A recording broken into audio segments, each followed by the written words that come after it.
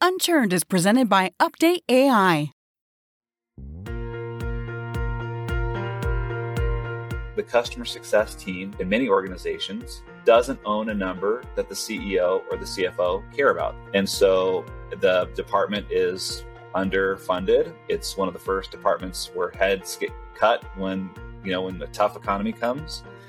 And the executive team doesn't value the function in the way that I think it should be valued.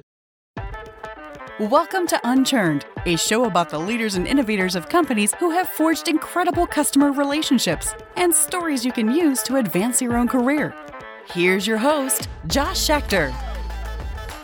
Hi, everyone. It's Josh Schechter, CEO of Update AI. I'm really excited about our episode today. I'm here with the co-founder and CEO of nuffsaid, Chris Hicken. Chris, thank you so much for being on the show today. And thank you for including us, Josh. So nuffsaid is doing some amazing things. You guys are out in market now. You're helping to measure the value that's delivered to customers. We want to get into a conversation about value delivered to customers, about customer success, and how we can really expand the footprint of customer success, what companies are doing and are not doing in that sense.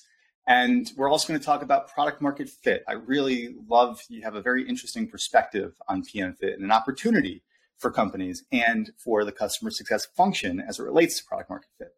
So our show is called Unchurned because it's all about being raw and all about ultimately building relationships. And so I want to kind of get us warmed up here a little bit with a rapid fire round so we can get to know Mr. Chris Hicken. Let's go very quickly here. Yeah, let's do it. Where were you raised and where do you live now?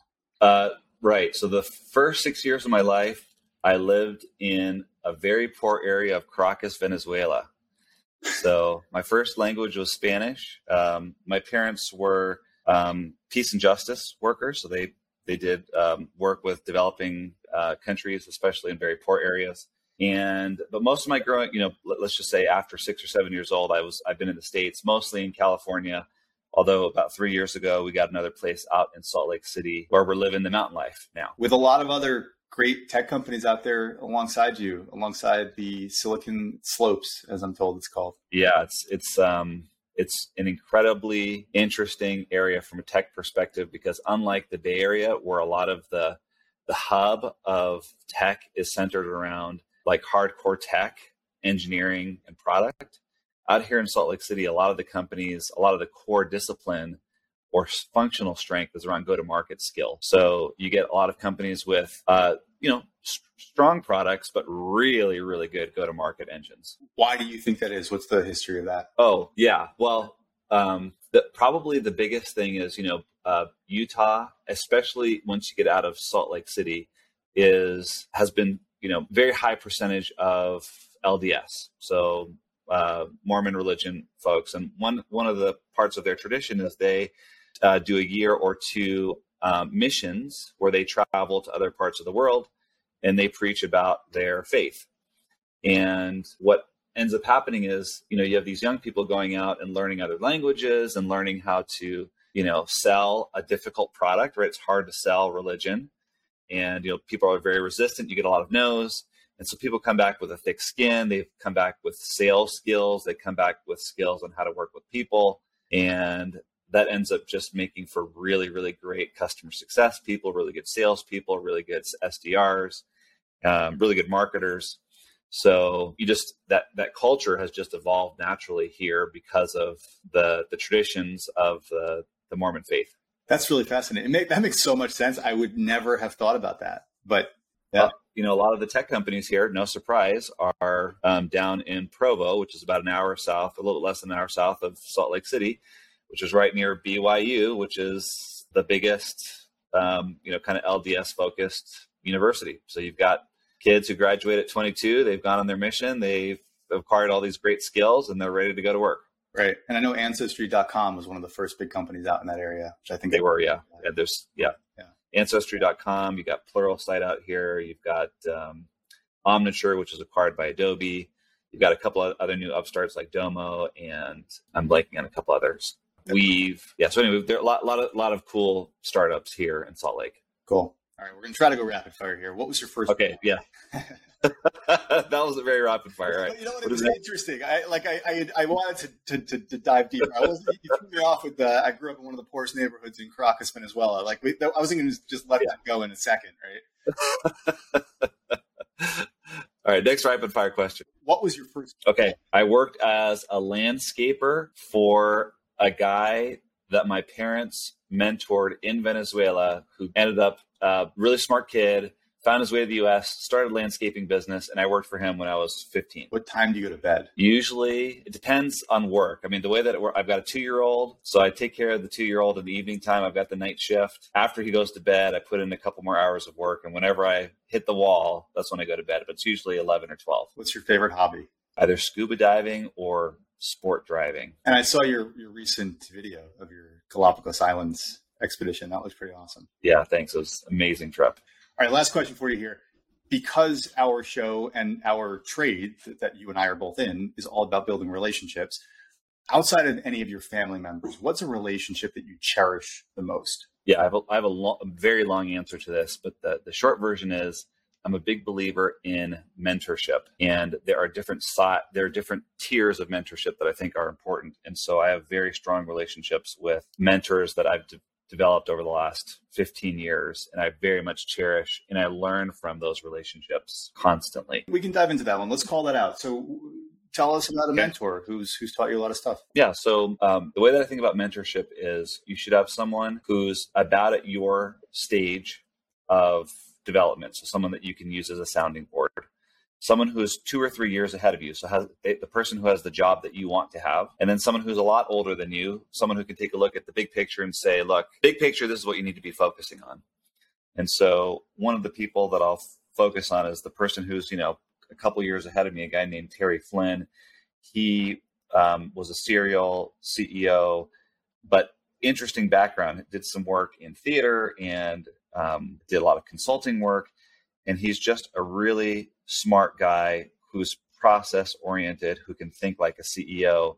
And over the years, he's helped me see around so many corners that I wouldn't have been able to see around myself because I hadn't gone through it yet. And so he's, as a first-time CEO, I've been an early stage executive, but I'm currently a first-time CEO. He's helped me see around a lot of corners that I otherwise would not have been able to see. Yeah, that's great. So you were the president and chief operating officer of usertesting.com. You have been a mentor, an advisor, an investor in many startups. And now you're the founder and CEO of your own, of nuffsaid, which is gaining traction in our market. So what drew you to creating nuffsaid? What is your mission as you guys see it? Yeah, the thing that started me down this path was at user testing. As the company was scaling, what I noticed was that people in every department, as the organization got bigger, it got harder and harder for people to focus on work that mattered. So they were busy. Everyone was working 10, 12 hours plus, but we weren't getting work done that mattered. So what started me down the path was I wanted to solve that problem. And I've always been very passionate about the customer success department in general. It's, near and dear to my heart. I personally am passionate about customers. So we started with the customer success department first, and we had this roadmap of, 5 or 6 products that we wanted to build for customer success. And one of them, the one that's taken off the most, is a product that solves, again, a problem that I'm very passionate about, which is that as a company scales up, everyone loses touch with the humans that are using your product. And we end up using data to try to guess what the customer's experience is. And what do I mean by that? We look at product usage data. We look at time to value. We look at health scores. So we've got all these numbers to represent our customers, but we don't have a way to connect with the human experience. And so nuffsaid is solving that problem by making it possible for anyone at the company to be in touch with the actual customer experience that's getting delivered and the humans that are using the products. So, and we don't have to get into how that product actually works right now, but that's the problem that we're going after, and that's what I'm personally passionate about. Yeah, I share that passion. That's the product that we're after too, in a very different way. Is about building those relationships, right? Like that touch point between. At the end of the day, we're just humans connecting, right? Whether you're company, vendor, et cetera. So I fervently agree with you. Let's shift over to talking about customer success at large. We are both, embedded in the CS community. And one of the things that attracted me to customer success was just that outreach of the community, how they bring you in and really welcome you.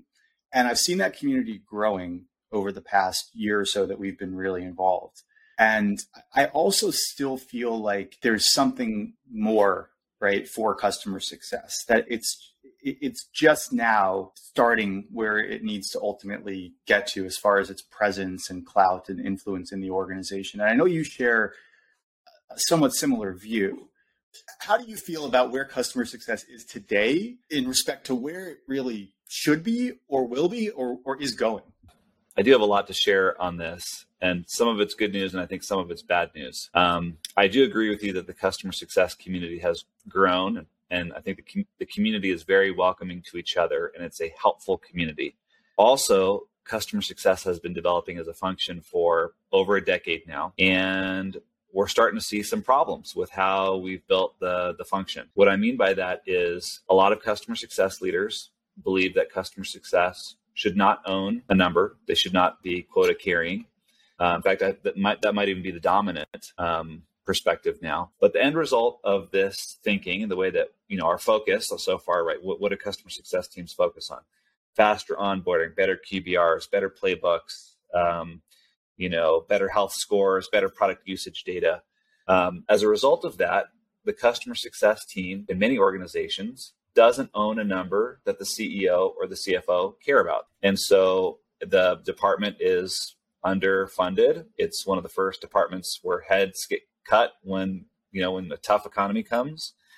And the executive team doesn't value the function in the way that I think it should be valued. And also you're starting to see some posts from, very prominent companies. Snowflake right now, I think among public companies has the highest net retention rate of any public company. And the CEO is on record publicly saying that customer success should not be a department. Customer success should not exist at all. And it should be a combination of sales plus customer support working. I didn't realize that. I knew that Snowflake had an incredible, NRR. I think they were at like 160% or something like that. But I didn't realize that their CEO is on record saying that. That's a major statement. Yeah. So yep. And we're seeing more examples now of customer success leaders who, in the eyes of their CEOs, aren't strong enough. And so customer success is now just another arm of the revenue function. So those are some of the challenges that the customer success team needs to face in the next decade. And I think it's up to consultants, vendors, and thought leaders in the customer success category to help shape the way that customer success could evolve in the next decade. So it doesn't become this, group of nice people in the corner who don't really do much important, but they're really good at being nice to customers. And unfortunately, that's the perception of a lot of executive teams, CEOs, CFOs, and investors. Is the drag of taking notes after back-to-back customer meetings slowing you down? Or even worse, did you miss something your customer asked for 3 meetings ago? Update AI, the latest investment from Zoom Ventures, is here to help. Featuring the world's most advanced artificial intelligence to detect action items, Update AI joins your Zoom meetings and in real time delivers your follow-ups and next steps from customer calls. Save hours of busy work, stay more present in your conversations, and make sure your team is always on track. Sign up for your trial of Update AI today at www.update.ai. So it's interesting, your comments there, because it is a double-edged sword, right? So what attracted me to customer success was how warm and welcoming the community was and how relationship focused we are. And at the same time, maybe it comes at the cost of being too nice in some way, focused more on that humanistic approach as opposed to, like you're saying, really advocating for yourself, like sales is of course not afraid to do and has made them so critical. I think what's also interesting is, in my view, customer success has not gotten the credit that it's due because it's a multi-attribution problem in many ways. In sales, you convert you sign a contract, and that's a single metric of conversion. The salesperson, got this other person to sign on the dotted line. I converted that. Mm-hmm. In customer success, it's fuzzy. It's fuzzy. What is conversion? I suppose it's renewal, but also it's preventing churn, which is similar. But but also, like you said, it's also satisfaction and all these other things that are just a little bit fuzzier, and they're correlated to more than just the customer success manager. They're correlated to the product. They're correlated to the overall experience. And yet but we do still know how important customer success is in that equation. So it's tough. I'm curious, like, what your thoughts are on what is that roll up metric that could solve this, or what are some of the ways that we could work around this? Yeah, well, I think I have two strong opinions about this. The first one is how customer success can drive a different operating philosophy within the company. And the second one is the measurement or the scorecard that customer success could bring to the executive team that the team will actually care about. And so, do you care which order we go in? Let's go in the order that you listed them. I mean, whatever order you want to go in works for me. All right. Well, let's start with your question, which is what number? Okay, so what numbers does customer success own today if they don't own renewals? Well, they bring time to value, health score, net retention rate, which a lot of times they don't actually own it if they're not doing renewals. NPS score, CSAT score. The thing is, none of those numbers appear on the CEO's morning dashboard. None of those numbers are things that the CFO is going to give you budget for. So what are we doing? Like, why do we exist? We own all these numbers that no one cares about. Certainly investors don't care about any of those numbers. So what do investors care about? Well, my take is that customer success, when it becomes more mature over time, should become a product market fit machine for your business. What I mean by that is the customer success executive should own product market fit for the business. And the reason why I'm saying that is the customer success leader is the only leader who has the full view of the entire customer journey with your company. So they can see what happened in the sales process, what the experience is with the product, how they feel about pricing, how they feel about the company's positioning, how technical debt and bugs and issues are affecting the customer's experience in the customer's journey, how are services, do customers trust the services that are being delivered? Are the best people assigned to the account?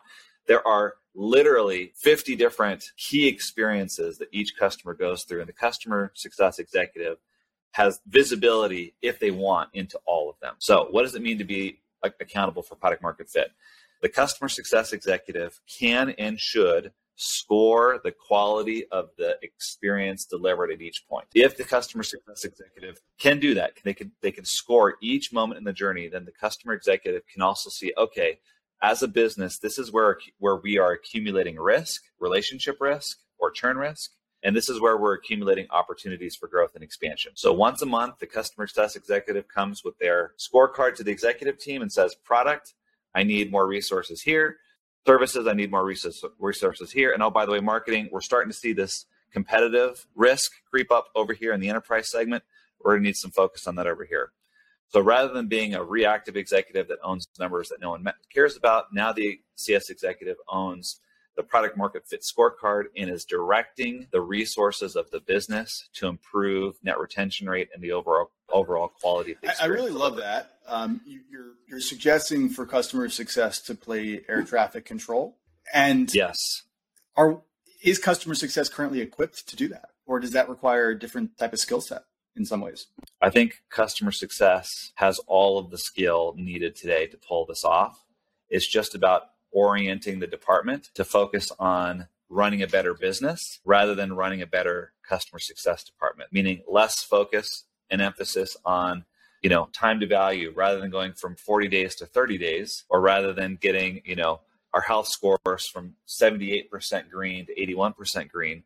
Well, let's actually take a step back and look at what are the factors that lead to lower time to value, slower time to value, worse health scores, and use that data to drive internal decisions. So there's very little new skill or capabilities or tooling needed for the CS executive to pull this off. Are you practicing this at nuffsaid? Yeah. So we have a product market fit scorecard. We're measuring 18 points in the customer journey. Our customer success lead is scoring each of those moments. Every week at our company huddle, we review what our company scorecard is on delivering value to customers. And we make frequent adjustments to address the needs of customers in real time. And that can really be across the board: products, services, pricing, paying off technical debt, competitive threats, all those things. My background is as a product owner, product leader. And so my first thought that comes to mind is, okay, well, wait, are you trampling on other domains then in some ways? I'm playing a little bit of the devil's advocate here. I've asked this question of CEOs and COOs, which is, which executive owns product market fit? And the answer is always nobody. Now, if you ask the executive team who owns product market fit, you might get the marketing leader raising their hand, and you might get the product leader raising their hand, maybe. But when you start asking them questions like, okay, well, how are you dealing with problems about services delivered? Or how are you dealing with problems of pricing? Then the product leader realizes like, well, yeah, you're right. I don't own product market fit. I only own the product. And when you start asking the marketing executive, like, hey, what decisions are you making around, tech debt, paying off technical debt, or feature roadmap? They realize like, oh yeah, that's right. I actually don't. I own positioning and I own branding and pricing, but I don't own the whole customer journey. So there are pieces of this where product and marketing might feel like, hey, that's really my responsibility. And if I was in the seat of the customer leader, I'd say, you're right. I'm not accountable for this. All I'm doing is I'm surfacing what customers are saying so that you can take action with customer data, as opposed to a Gartner research report or some highly paid person's opinion. I think this is really important. I'm still stuck, honestly, on that snowflake thing, Chris, because I remember watching Dave Kellogg's presentation on the importance of CS and correlation of NRR to enterprise value, and showing Snowflake as the really golden child of that. And I've used that in my presentations, and I've used that in my VC pitches to show that customer success is on the rise. But then to know that the CEO of Snowflake, who has the ultimate benchmark in that, is advocating against CS, you kind of just shook my world with that fun fact there. Well, and then you also have Tomas Tongues at Redpoint, who also published an article about a month ago, maybe it was 6 weeks ago, that showed that customer success probably is not a needed function when you're dealing with enterprise accounts. It's more valuable when you're talking about mid-market and SMB, but probably not necessary in the enterprise. So there is a movement right now to shift resources away from customer success and give more resources to account management and to customer support. And if customer success isn't proactive right now, it will be a much less important department in 5 years. And at the end of the day, it doesn't matter. I don't know. Customer success has done so many wonderful things. If it gets absorbed by other functions, but is still able to deliver the same outcomes, then maybe it doesn't matter. I don't know. Here's the it actually matters a lot. And also I'll get to my second point here, which is that the world of software needs a new operating model to grow their businesses. So if we take a giant step back, what do investors care about? For you, even for you, Josh, your investors put money into update.ai. And they said to you, I'm putting money into your company because I expect you to grow the value of your company and increase the value of my investment. So in the eyes of your investors, you are a value creation machine. They want you to double, triple, quadruple, 10x, 100x their investment. So you are highly incentivized to grow the value of your company. In the early days of SaaS, investors rewarded CEOs who grew their businesses at any cost, right? And so that led to a sales-led growth motion where companies were pumping sales and marketing full of tons of budget. Like, who cares how much you're spending? Because the only thing that investors care about is top-line growth. And who cares how much money you're burning? And then right around 2015, Wall Street started, these IPOs started happening, and Wall Street's like, man, guys, it's too expensive to grow these SaaS companies. So there was this, the shift, you start seeing the rule of 40, what came out in 2015, and boom, now all of a sudden, Wall Street values companies that can grow efficiently. And no surprise, shortly after that, product-led growth became the new operating model. We're now, because of network effects and having products that are stupid simple to install and use and get value, now suddenly you've got this whole category of product-led growth. The problem is that most software companies, I would say 95% of software companies, that might actually be a little bit low, most software companies do not have a product that's appropriate for product-led growth. It requires integrations or training and onboarding. If you have an education department, if you have an onboarding team, if you have integrations, you are not product-led and you never will be. So most companies don't have a product that's appropriate for product-led growth. But Wall Street is still only rewarding companies to grow efficiently. So a new operating model is needed to drive growth. And I have coined that term customer-led growth, although the reality is this movement has been happening for a while, and I'm just giving it a name. And in the customer-led growth movement, a business orients itself kind of like a product-led growth company around obsessing around the value that they've delivered to customers. And so all of the company's metrics, the way the company makes decisions is around value delivered. And the reason why I'm bringing this up is if you don't have a team at the company who's not only measuring value delivered to customers, but obsessing about it every day, if you don't have that team, then what you're left with is a sales-led growth motion. People in the company who only care about the transaction, growing the account, and they don't care about the customers receiving value. So that's the thing that I'm worried about if the customer success department gets minimized over the next 5 to 10 years. That makes so much sense because you mentioned Update AI, right? So we get investors immediately. You're on the clock to grow revenues, and no investor is asking, oh wait, that's right. And not that NPS is probably the right metric anyways, but what's the NPS of your customers? Are they satisfied? No, who gives a shit if they're satisfied? Are you growing revenues? What are your numbers? The emails that you get too, right, from these investors, which are the most annoying emails in the world to get. And you just you put them off until their junior associate, nudges you to respond, right? But what is that email? It's what are your numbers this month? Are you on track? And it's not, are you on track on customer value delivery? Exactly. Right? And so then that becomes that pressure goes downward. That gets downward to the head of sales and then to your sales team and then and it percolates across the entire organization. And it's not pure. It's not pure. And I think what you're saying is, go ahead. Well, you're right. You're right. If the focus is just sales dollars, then you're going to do stupid stuff. If the focus is value delivered, then you're going to create this wonderful ecosystem where customers get value. They tell their friends. They are happy to be references. Their accounts grow over time. So you have this kind of natural growth that happens almost like product-led growth, but you're not doing it through a simple to use product. You're doing it through ensuring that you're always delivering value. This movement that you're creating, you're labeling it. And I love that. You're creating this category, customer-led growth, # customer-led growth. Sign me up for that. And it is important.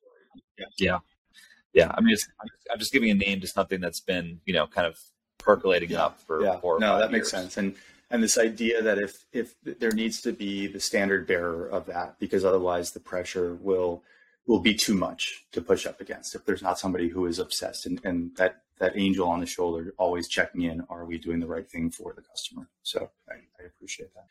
Chris, this was a great conversation. That's right. You opened my eyes to many things here in this discussion. And I wish you the best of luck as you continue to grow your customer-led growth of Nuff Said and help shape this community. Thank you so much for being on the episode. Yeah, and thanks. And as a company, but also just me as an entrepreneur, we're always cheering on other companies in the category that will help elevate the customer success function. So thanks for what you're doing at Update, for helping to build better relationships between companies and customers. Hey guys, it's Josh. Don't hang up. If you enjoyed this episode, you know what, even if you didn't, I'd love for you to give us a rating in iTunes or Spotify. And after you do, email me at josh@update.ai with the name of your favorite charity, and my company, Update AI, will make a donation on your behalf. I'd love to connect with each of our listeners. Send me a LinkedIn request and I'll accept it immediately. Just go to www.update.ai/LinkedIn and it'll redirect to my profile. Thanks.